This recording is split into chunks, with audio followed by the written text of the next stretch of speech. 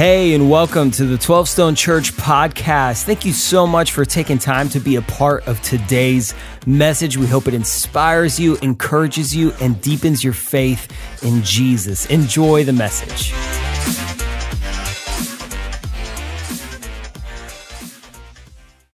Amen and amen. And so welcome to 12 Stone here live at the Sugarloaf campus. Let me hear you, Sugarloaf campus. Y'all awake and alive today? Live across the campuses and at 12 Stone Home and living rooms and tap rooms all over really the world at this point. We're so glad that you're with us. And if you've been around the last couple weeks, you know we're in the middle of a series where we're talking about what are the truths that are unchanging.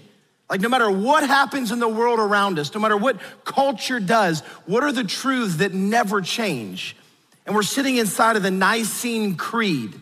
As a creed that was formed in 325 AD, and the early church was sort of trying to codify what is absolute truth. Like if we took all of the Bible and put it into like a bite-sized, fun-sized sort of document, what would be the essentials, the unchanging things? And so we're walking sort of line by line through the Nicene Creed so that you can drive the stakes of truth deep in your life. See, a couple of years ago, my family and I got to go to the beach. I'm just curious here across the campuses, how many of you, when you take vacations, you're beach people? Hands up, loud and proud, you're beach people. How many of you, some of them, like you're thinking about it right now. Stay with me, we got a little bit to go. How many of you are like mountain people? Give me like some shade, okay. Wow, you guys are even more excited. I don't know if it's a third option. How many of you are other? Like that's the box. If that's you, you're other. Hands up. I don't know what yours are, but awesome. Anyone Disney? I'm curious. Any Disney? That place doesn't do good things for my heart. Anyway, too many lines. So a couple years ago, my family, we were staying in a condo on the beach, and we spent all morning with the kids and all afternoon, and they were making sand castles and sort of tracing their name with their feet in the sand, and they made all this cool stuff in the sand, and then the sun started to go down, so we went back up to the condo, ate dinner, showered up, and went to bed. And they woke up the next morning to look out of the balcony to see their wonderful creation. And what they discovered was that there's something called the tide, right? And everything got washed away. The sand was completely leveled again. They were heartbroken. We had to explain science and why that matters and what happened, that all their creations were built on a foundation that was not gonna withstand the tide coming in and out. And that's cute and it's funny when it's kids, it's tough when it's your life. Listen to me, if you build your life on the wrong foundation, when the tides of culture come in and out, everything will be leveled. And you'll wake up and go, I'm starting over.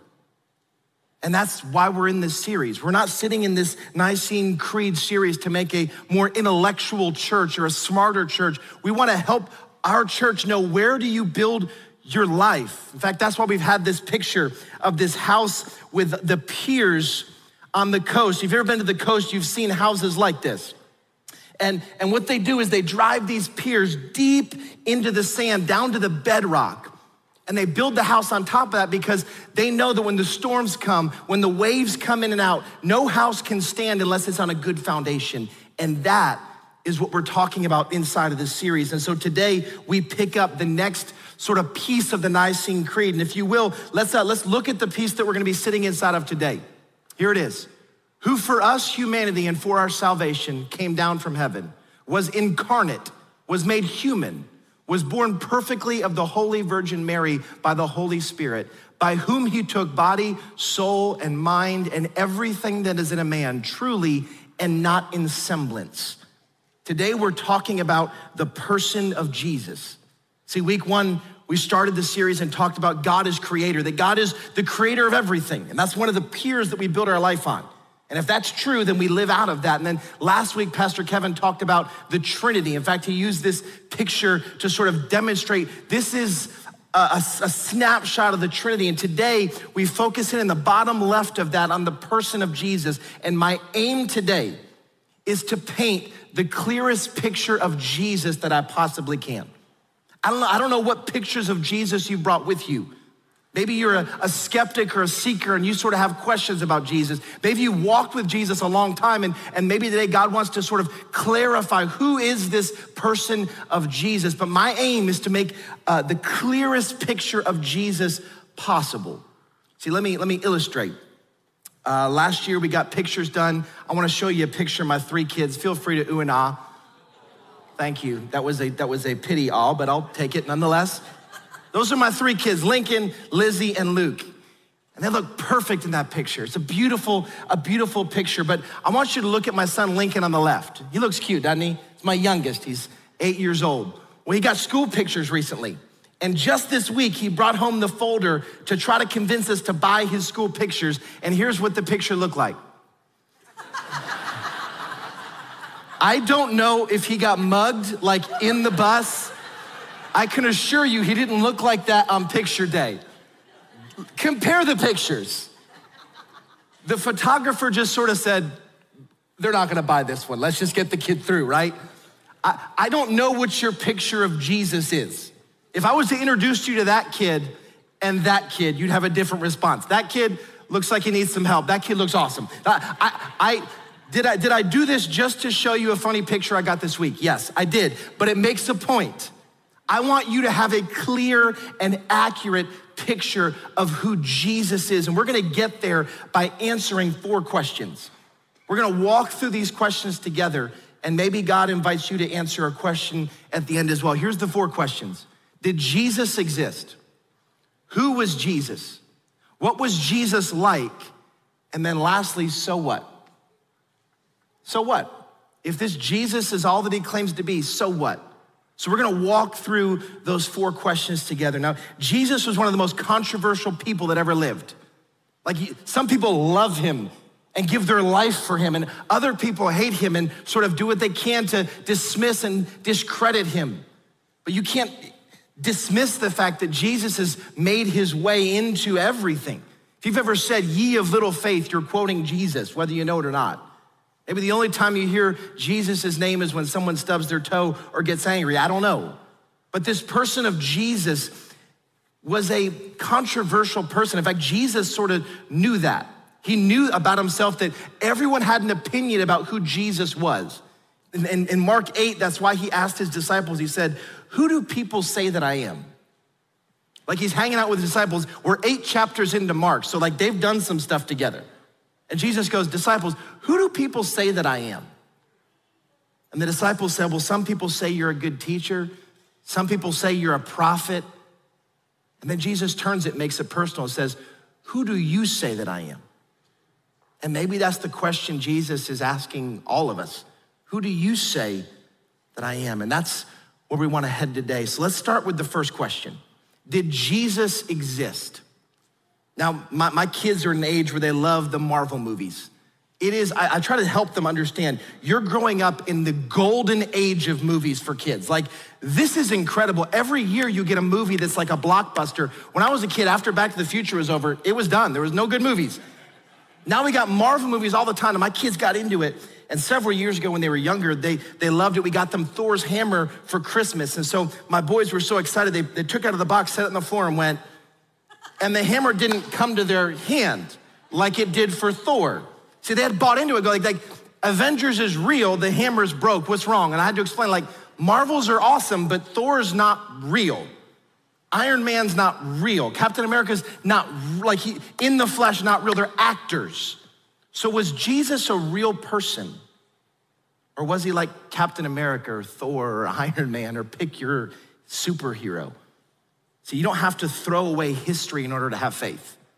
You don't have to throw away historians in order to have faith. Just in the Bible alone, Matthew claimed to be a disciple. Mark hung out with Peter, who was a disciple. Luke, who had his doctorate degree and investigated Jesus. John, another guy who claimed to be a disciple. Paul, a prominent Jewish rabbi who threw everything away to follow Jesus. Peter was another guy who claimed to be a disciple. James claimed to be Jesus's brother. Jude was another guy who claimed to be a disciple, and they all wrote about this Jesus character within 50 years of the resurrection, most within 20. Historical documents. Some of you go, okay, that's the Bible. I don't trust the Bible to prove the Bible. Okay. Clement of Rome wrote in 80 AD and claimed Jesus was real. Ignatius of Antioch, Polycarp of Smyrna wrote in about 100 AD and said this Jesus guy was real and he died for what he believed. Josephus, a Jewish historian, wrote about 90 AD and said Jesus was a wise man. He performed surprising deeds, I'd call them miracles, and was a teacher with a large following. And the tribe of the Christians, so named after him, has still to this day not disappeared. How about Tacitus, a Roman historian who told us that Christians got their name from Christ himself? See, even modern day atheist and New Testament critic Bart Ehrman said this. This guy's an atheist. Jesus existed, and those vocal persons who deny it do so not because they have considered the evidence with the dispassionate eye of the historian, but because they have some other agenda that this denial serves. From a dispassionate point of view, there was a Jesus of Nazareth. So you don't have to throw out intellect. You don't have to throw out history. Jesus of Nazareth walked the earth, and you say, so what's the big deal then? See, the thing that was scandalous about Jesus was not that he walked the earth, it was the claims that he made. See, the thing that makes him controversial was that he didn't just claim to be a teacher or a rabbi, he claimed something much greater. See, the second question we're gonna answer is, who was Jesus? If Jesus existed, we have history, we have records of Jesus walking this earth, then who was he? Let's go back to the Nicene Creed. Let's just see this again. Who for us humanity and for our salvation came down from heaven. Talking about Jesus. Why did he leave heaven? For us, for our salvation. He was incarnate, which means was made human.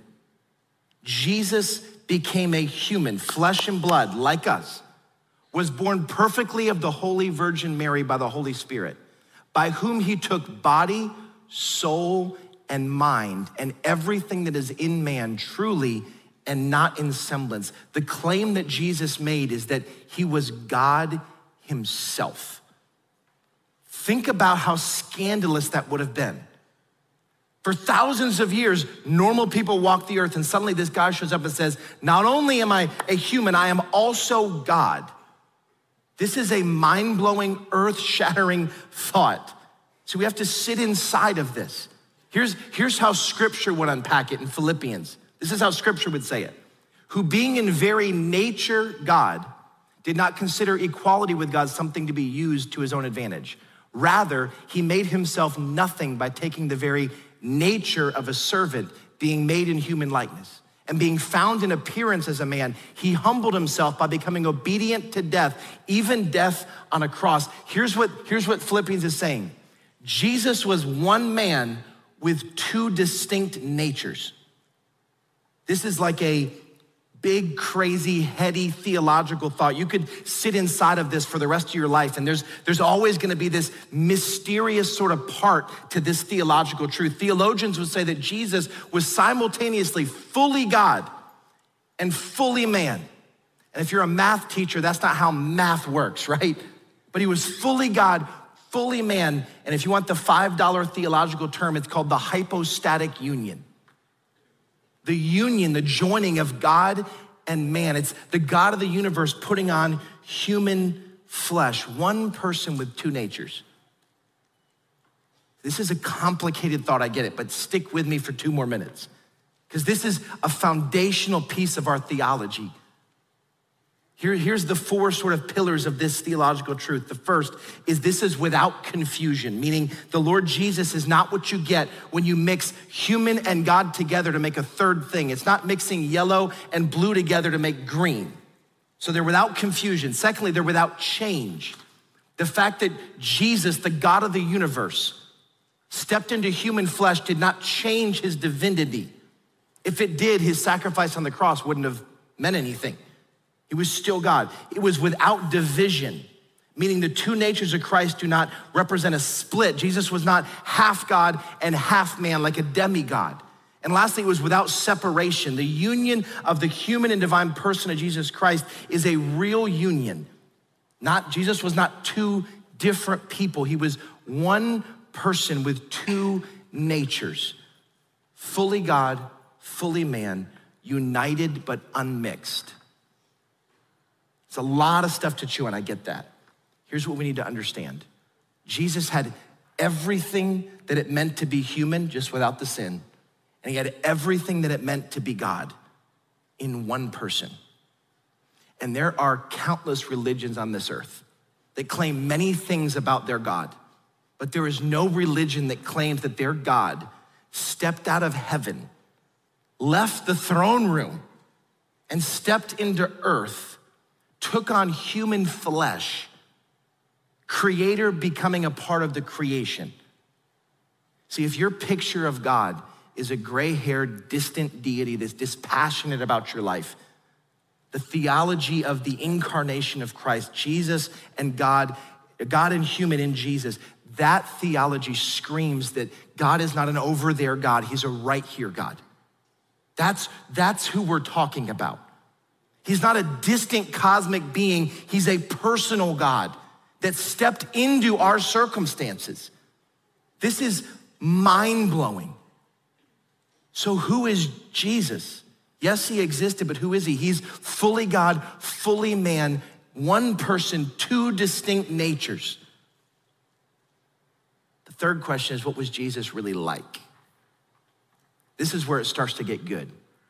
Listen, if you've ever met a celebrity, I'm just curious. Anybody in the room ever met like a celebrity, a sports star, musician across the campuses? Nobody's met celebrities. All right, there we go. Some celebrities, some sports stars, musicians. I met David Schwimmer in a McDonald's drive-thru. He cussed me out. I'll tell you that story later. I saw Justin Timberlake in LA next to me in his baller G-Wagon. Really cool. I met T.I. in the airport in the Delta Lounge here in Atlanta. Like, I met celebrities. When you tell someone you've met a celebrity, what's the first question they ask? What were they like, right? Like when you met a celebrity, they don't want to know the facts. Like, what movies were they in? Like, you know that. Like, it's Justin Timberlake. What does he do? He sings, you know that. But they go, give me the inside scoop. What was he really like? Isn't that our nature? Like, we want to know behind the scenes, what was that person really like? And that's sort of what we want to know about Jesus. What was Jesus really like? I got the stats. I got the history. What was Jesus really like? Now, I don't know what your interactions with the person of Jesus have been. I don't know what the picture you have in your head of who Jesus is or who you've interacted with that's claimed the name of Jesus. I don't know. But I want to give you a clear picture of Jesus. What was he really like? And I could pick one of many stories throughout his earthly 33 years, but I want to pick one of my favorites. It's the story of Zacchaeus. And if your grandma used to drag you to church, there's a song in your head right now that's probably politically incorrect. Zacchaeus was a wee little man. I don't think you can call people that. If you didn't grow up in church, it's super weird. Don't worry about it. See, we're gonna be in Luke 19 for a second. I want you to see what Jesus was really like. I wanna put flesh and heart to the facts. Jesus claimed to be the God of the universe, and he could have spent his time on earth doing anything he wants. He could have taken over any country. He could have led any government. He could have owned any business or company. He could have made us all his slaves and we could have been owned and driven by him. But what did Jesus do with the time he had? I wanna give you a glimpse. I wanna give you a picture of what Jesus was like. So here's the story of Zacchaeus. Jesus entered Jericho and was passing through. A man was there by the name of Zacchaeus. Zacchaeus was a chief tax collector and he was wealthy. Pause. Zacchaeus was a tax collector. We don't love the IRS right now, but back then it was even worse. The way it used to work is if you were a tax collector, what they would do is they would hire someone locally from the town they lived in because they knew where everyone hid their money. And the government would say, listen, you know all the secrets. You go get all the taxes we require. Anything else you take above and beyond that is yours. Think about how much you would hate that person. They know where all your money is stashed and they come and they take taxes for the government and they say, also, give me 5% more. And then this person got rich off of that. That's who Zacchaeus was. He was not liked in the town he was in. So Jesus shows up to Jericho and there was a man named Zacchaeus. Zacchaeus wanted to see who Jesus was. But because he was short / wee little man, he could not see over the crowd. And I think it was more than that. I don't think it was just he's short. There are other short people. I think the people shouldered him out like, we don't want you even near us. So what did Zacchaeus do? So he climbed a sycamore fig tree to see Jesus that was coming this way. And Jesus, the God of the universe, walking down a real street. And he notices Zacchaeus up in the tree. And here's what Jesus says. Zacchaeus, come down immediately. You are condemned to death because everyone hates you. That's the JB version. That's not the real Bible version. That's not what he said. He said, Zacchaeus, come down immediately. I must stay at your house today. Don't miss how profound this is. The God of the very universe noticed the most hated man in the town and said, I'm coming to your house. This is profound because in this story, you and I are Zacchaeus, by the way. We always like to see ourselves as the hero of the story. In this story, you and I are Zacchaeus. It's really good news because what Jesus did with his time on earth is he said, listen, I'm gonna go to the house of a sinner. I want you to see it. Jesus could have taken any seat. Jesus could have sat at any table.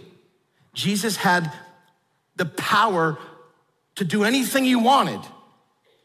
And he had 33 short years on earth, 3 years of ministry. And what Jesus decided to do was he decided to pull up a chair at the table of a sinner and say, listen, I'm coming to your house for lunch today. This is mind-boggling. The God of the universe sat and enjoyed a meal with the chief sinner of the town. Jesus said, Zacchaeus, come down. I must go to your house. So Zacchaeus came down at once and welcomed him gladly. I want you to see the response of the people in verse 7. All the people saw this and began to mutter, he has gone to be the guest of a sinner. All of the religious people were ticked. Like, how is this Jesus guy? Does he not know who he's going to have a meal with? Does he not know where he's pulling his chair up? Surely that's not what he meant to do. And yet Jesus had one life, one moment in this town of Jericho, and this is what he does with it. What is Jesus like? He's like a God who willingly pulls up a chair at the table with sinners. See, Zacchaeus in this story shows us what is Jesus really like? That's what he's like. And when we say the word Jesus or God in our culture, it can be so divisive because it's been hijacked and spun. We think of God as this judgmental God off at a distance that takes all the fun away and judges people and says, follow the rules. And yet when Jesus took on human flesh, he painted a picture that's very different of his heavenly Father. This is what his heavenly Father is like. And what happened at lunch? Zacchaeus stood up and he said to Jesus, he said, Lord, here and now I give half of my possessions to the poor. And if I have cheated anybody out of anything, I will pay back 4 times the amount. And Jesus said to Zacchaeus, today salvation has come to this house because this man too is a son of Abraham. For the Son of Man, that's Jesus, came to seek and to save the lost. Jesus is way more interested in seeking and saving the lost than preserving religious systems, preserving religious customs, preserving religious rules. That's what Jesus was like. You see, Jesus flipped everything on its head. In that moment, Jesus flipped everything upside down. That's why people were grumbling. They're going, Jesus, you don't get it. This is not how things work here. We don't hang out with sinners. We don't hang out with bad people. And yet Jesus flipped it upside down. See, he invited people to live in a new kingdom, the kingdom of heaven, not the kingdom of earth, not through political power, but through spiritual power. Not by removing yourself from the world, but by being salt and light in the world. Jesus coming in human flesh flipped everything on its head. And the story of Zacchaeus shows us that Jesus moved things from a religious pursuit to a relationship with a person. God came down in human flesh. See, Jesus' ministry subverted the stories, the beliefs, the actions of the religious movements and replaced them with something better. Jesus' vision was a scandalous one, that God would leave heaven and spend time around the sinners of this earth. That's what Jesus is like. He ain't afraid to be around sinners. He's not afraid to get his hands dirty in your mess. You can't do enough bad things that he won't pull up a chair with you. That's who Jesus is. And if that's who Jesus is, we have to answer the question of so what? Like if that's who he is, then so what? Here's the first of two things we have to wrestle down, the so what. First is this: we should approach each other with compassion. If that's how Jesus treated Zacchaeus, that's how Jesus invites us to treat each other.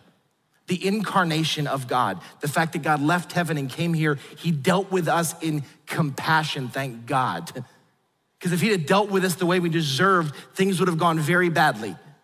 He dealt with us with compassion, and therefore Jesus invites us to deal with each other with compassion. But the problem with that word, again, that word's been hijacked.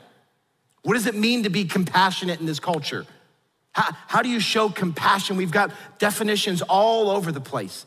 I think the book of John, verse 117, gives us a very crystal clear definition. What does it mean for us to deal with each other with compassion? For the law was given through Moses, but grace and truth came through Jesus Christ.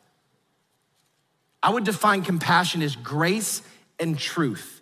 Let's see how Jesus dealt with Zacchaeus. When Jesus saw Zacchaeus up in the tree, did he publicly condemn Zacchaeus? No. Everyone knew that was the worst dude in town. Like, that's the tax collector. He's a thief. We all hate him. What did Jesus do? Did he go, get out of the tree, I condemn you, get down here? Everyone would have applauded it. Yes, he deserves it. He didn't. He did not publicly condemn him. Equally, when he sat down, when Jesus pulled up a chair, did he privately condone his sin? No. How do we know that? Because Zacchaeus repented of his sin. See, godly compassion holds truth fully and holds grace fully. And the combination of truth and grace almost always leads to repentance. So as we deal with each other, what Jesus invites us into is to say, listen, we don't condemn, we don't condone, we show godly compassion. Compassion without truth is condoning.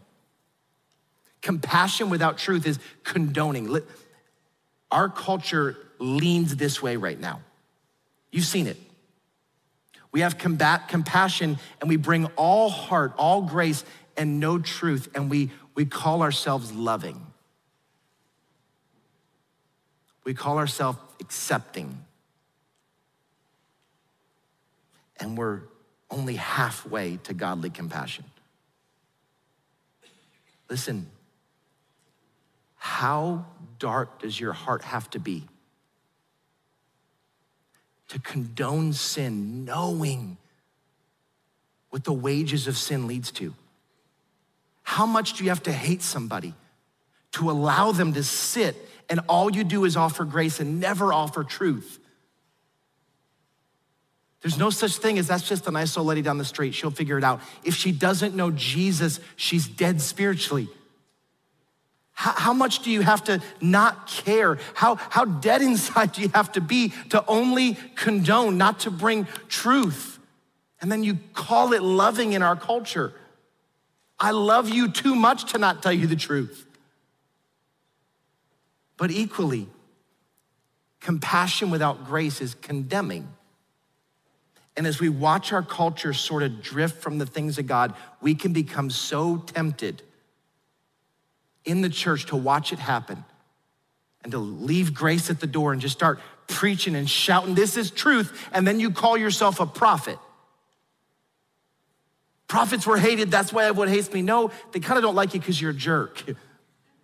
Don't spiritualize being a jerk and use the word, I'm a prophet. No, you're not.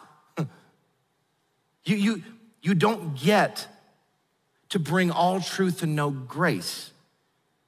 And we do it because it's so much faster. Listen, If this is the table, how much faster is it for us to walk by and go, condemn that. Got him, told him, prophet. Hey, that's wrong, that's sin, you're going to hell. Told him, and you're done. And how easy is it to walk by and go, hey, you do you. You do your truth, all right, love you. Walk by and you're done. It's so much easier to wash our hands of the person by condemning or condoning, but what takes the greatest investment is to pull up a chair and to have godly compassion, enter a relationship, enter a conversation, bring truth and grace. That takes time, it's messy, it's costly, and yet Jesus only had 33 years on the earth, and that's what he gave his life to.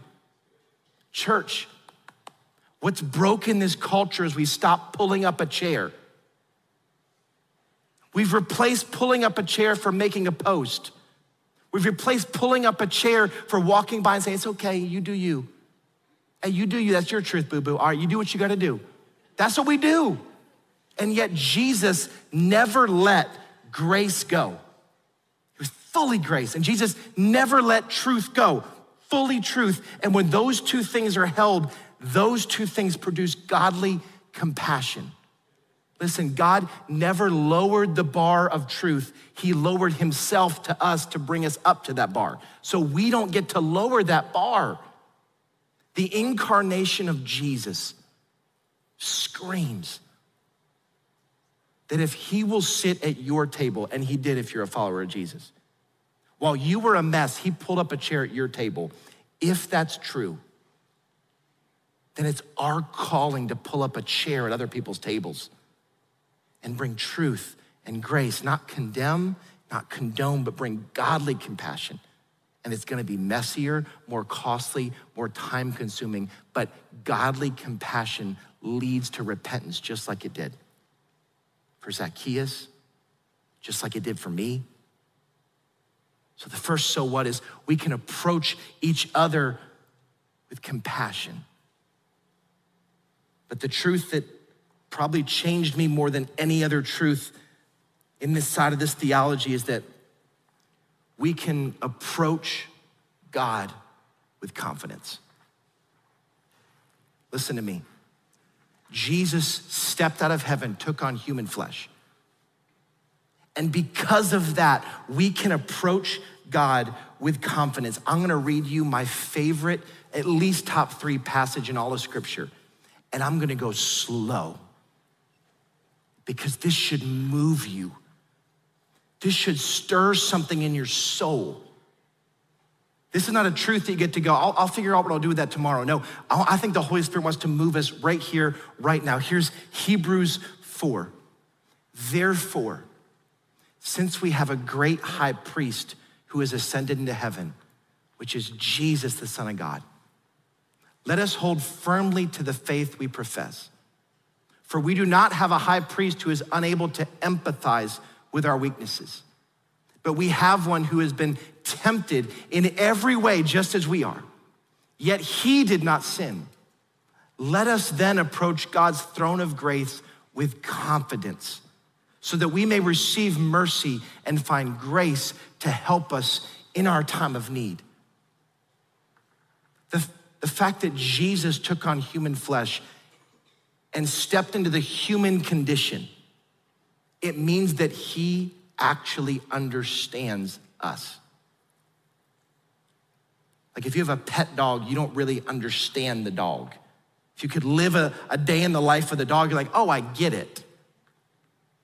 And that's sort of what happened with Jesus, that when Jesus died, he rose again. And then when he ascended to heaven, he's at the right hand of the Father, still in his human, resurrected human body, bearing the scars of the cross, standing next to his Father, so that when we pray to God, we're not praying to a distant deity that doesn't understand. We have a high priest, a go-between between us and the Father that actually gets it. If you're a student, Jesus knows the pressures of passing a test because God went to school. Just let this settle in your soul. If you're walking through a difficult season, you have a loneliness in you. Jesus experienced loneliness. God understands loneliness. If you're walking through a season of sorrow or loss, Jesus lost friends while on earth. He knows, in scripture it says Jesus wept. He knows what it means to grieve loss. Jesus knows what temptation feels like. He knows how complicated it can be, and the evil schemes of the devil make everything look good, and how hard it is to fight temptation. And so when you pray to God, Jesus is at the right hand of the Father, and he hears your prayers. And it's like, this is not good theology, but I want the picture in your head. It's like we pray, oh God, help me on this test. And Jesus goes, hey God, let me vouch for that one. That's a thing down there, that matters. Oh God, I'm having such a tough day. God, I'm in this lonely, isolated place. God, I need something. And Jesus is like our man on the inside saying, listen, God, this matters. I get it, I've been there. This matters. Let's bring heaven into that situation. So this changes the way we pray. It changed how I pray. I have a high priest that actually can empathize, who's walked the same walk we have. See, God actually gets it. And I used to think this, and I've had people say it to me, that's too small of a thing to bring to God. Other people have other things going, I don't need to pray, I don't need to bring that to God.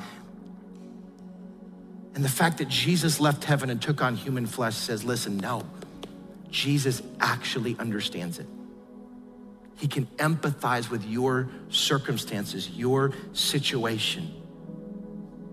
So we ask questions like, what do bad things happen here? And why does evil exist? And why do I have to experience sadness and heartache? And God didn't answer that question with a platitude. He answered it with a person, Jesus. He said, I'm gonna step into the human experience. And I'm gonna return back to heaven. And I'm gonna be your intermediary between the Father and you. And therefore we can approach God with courage.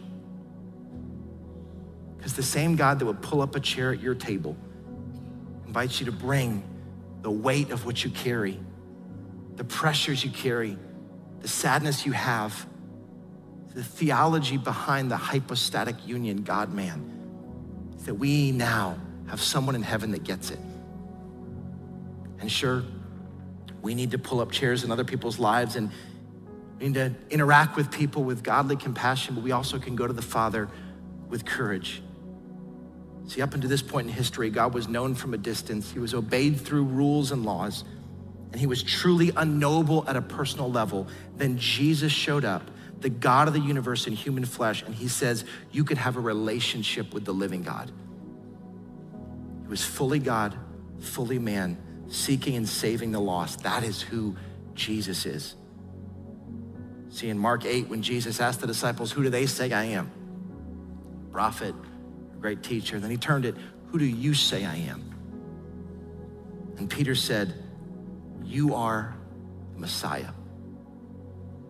C.S. Lewis says it this way, with the person of Jesus, you can shut him up as a liar, you can dismiss him as a lunatic, or you can bow to him as Lord. But one thing you cannot do is ignore his claims to be God. He's either a liar, a lunatic, or a Lord. So maybe the question that God would ask you is simply this: who do you say that he is? That's the most important question you'll ever wrestle down. Because Jesus claimed he's fully God, fully man, here to seek and to save the lost. So if you're at 12 Stone Home, would you stick with us for just 2 more minutes? Across the campuses, campus pastors are getting up. We're gonna hand the service over to you.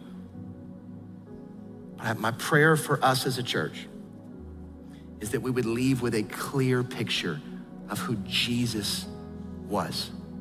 Campus pastors, why don't you take it?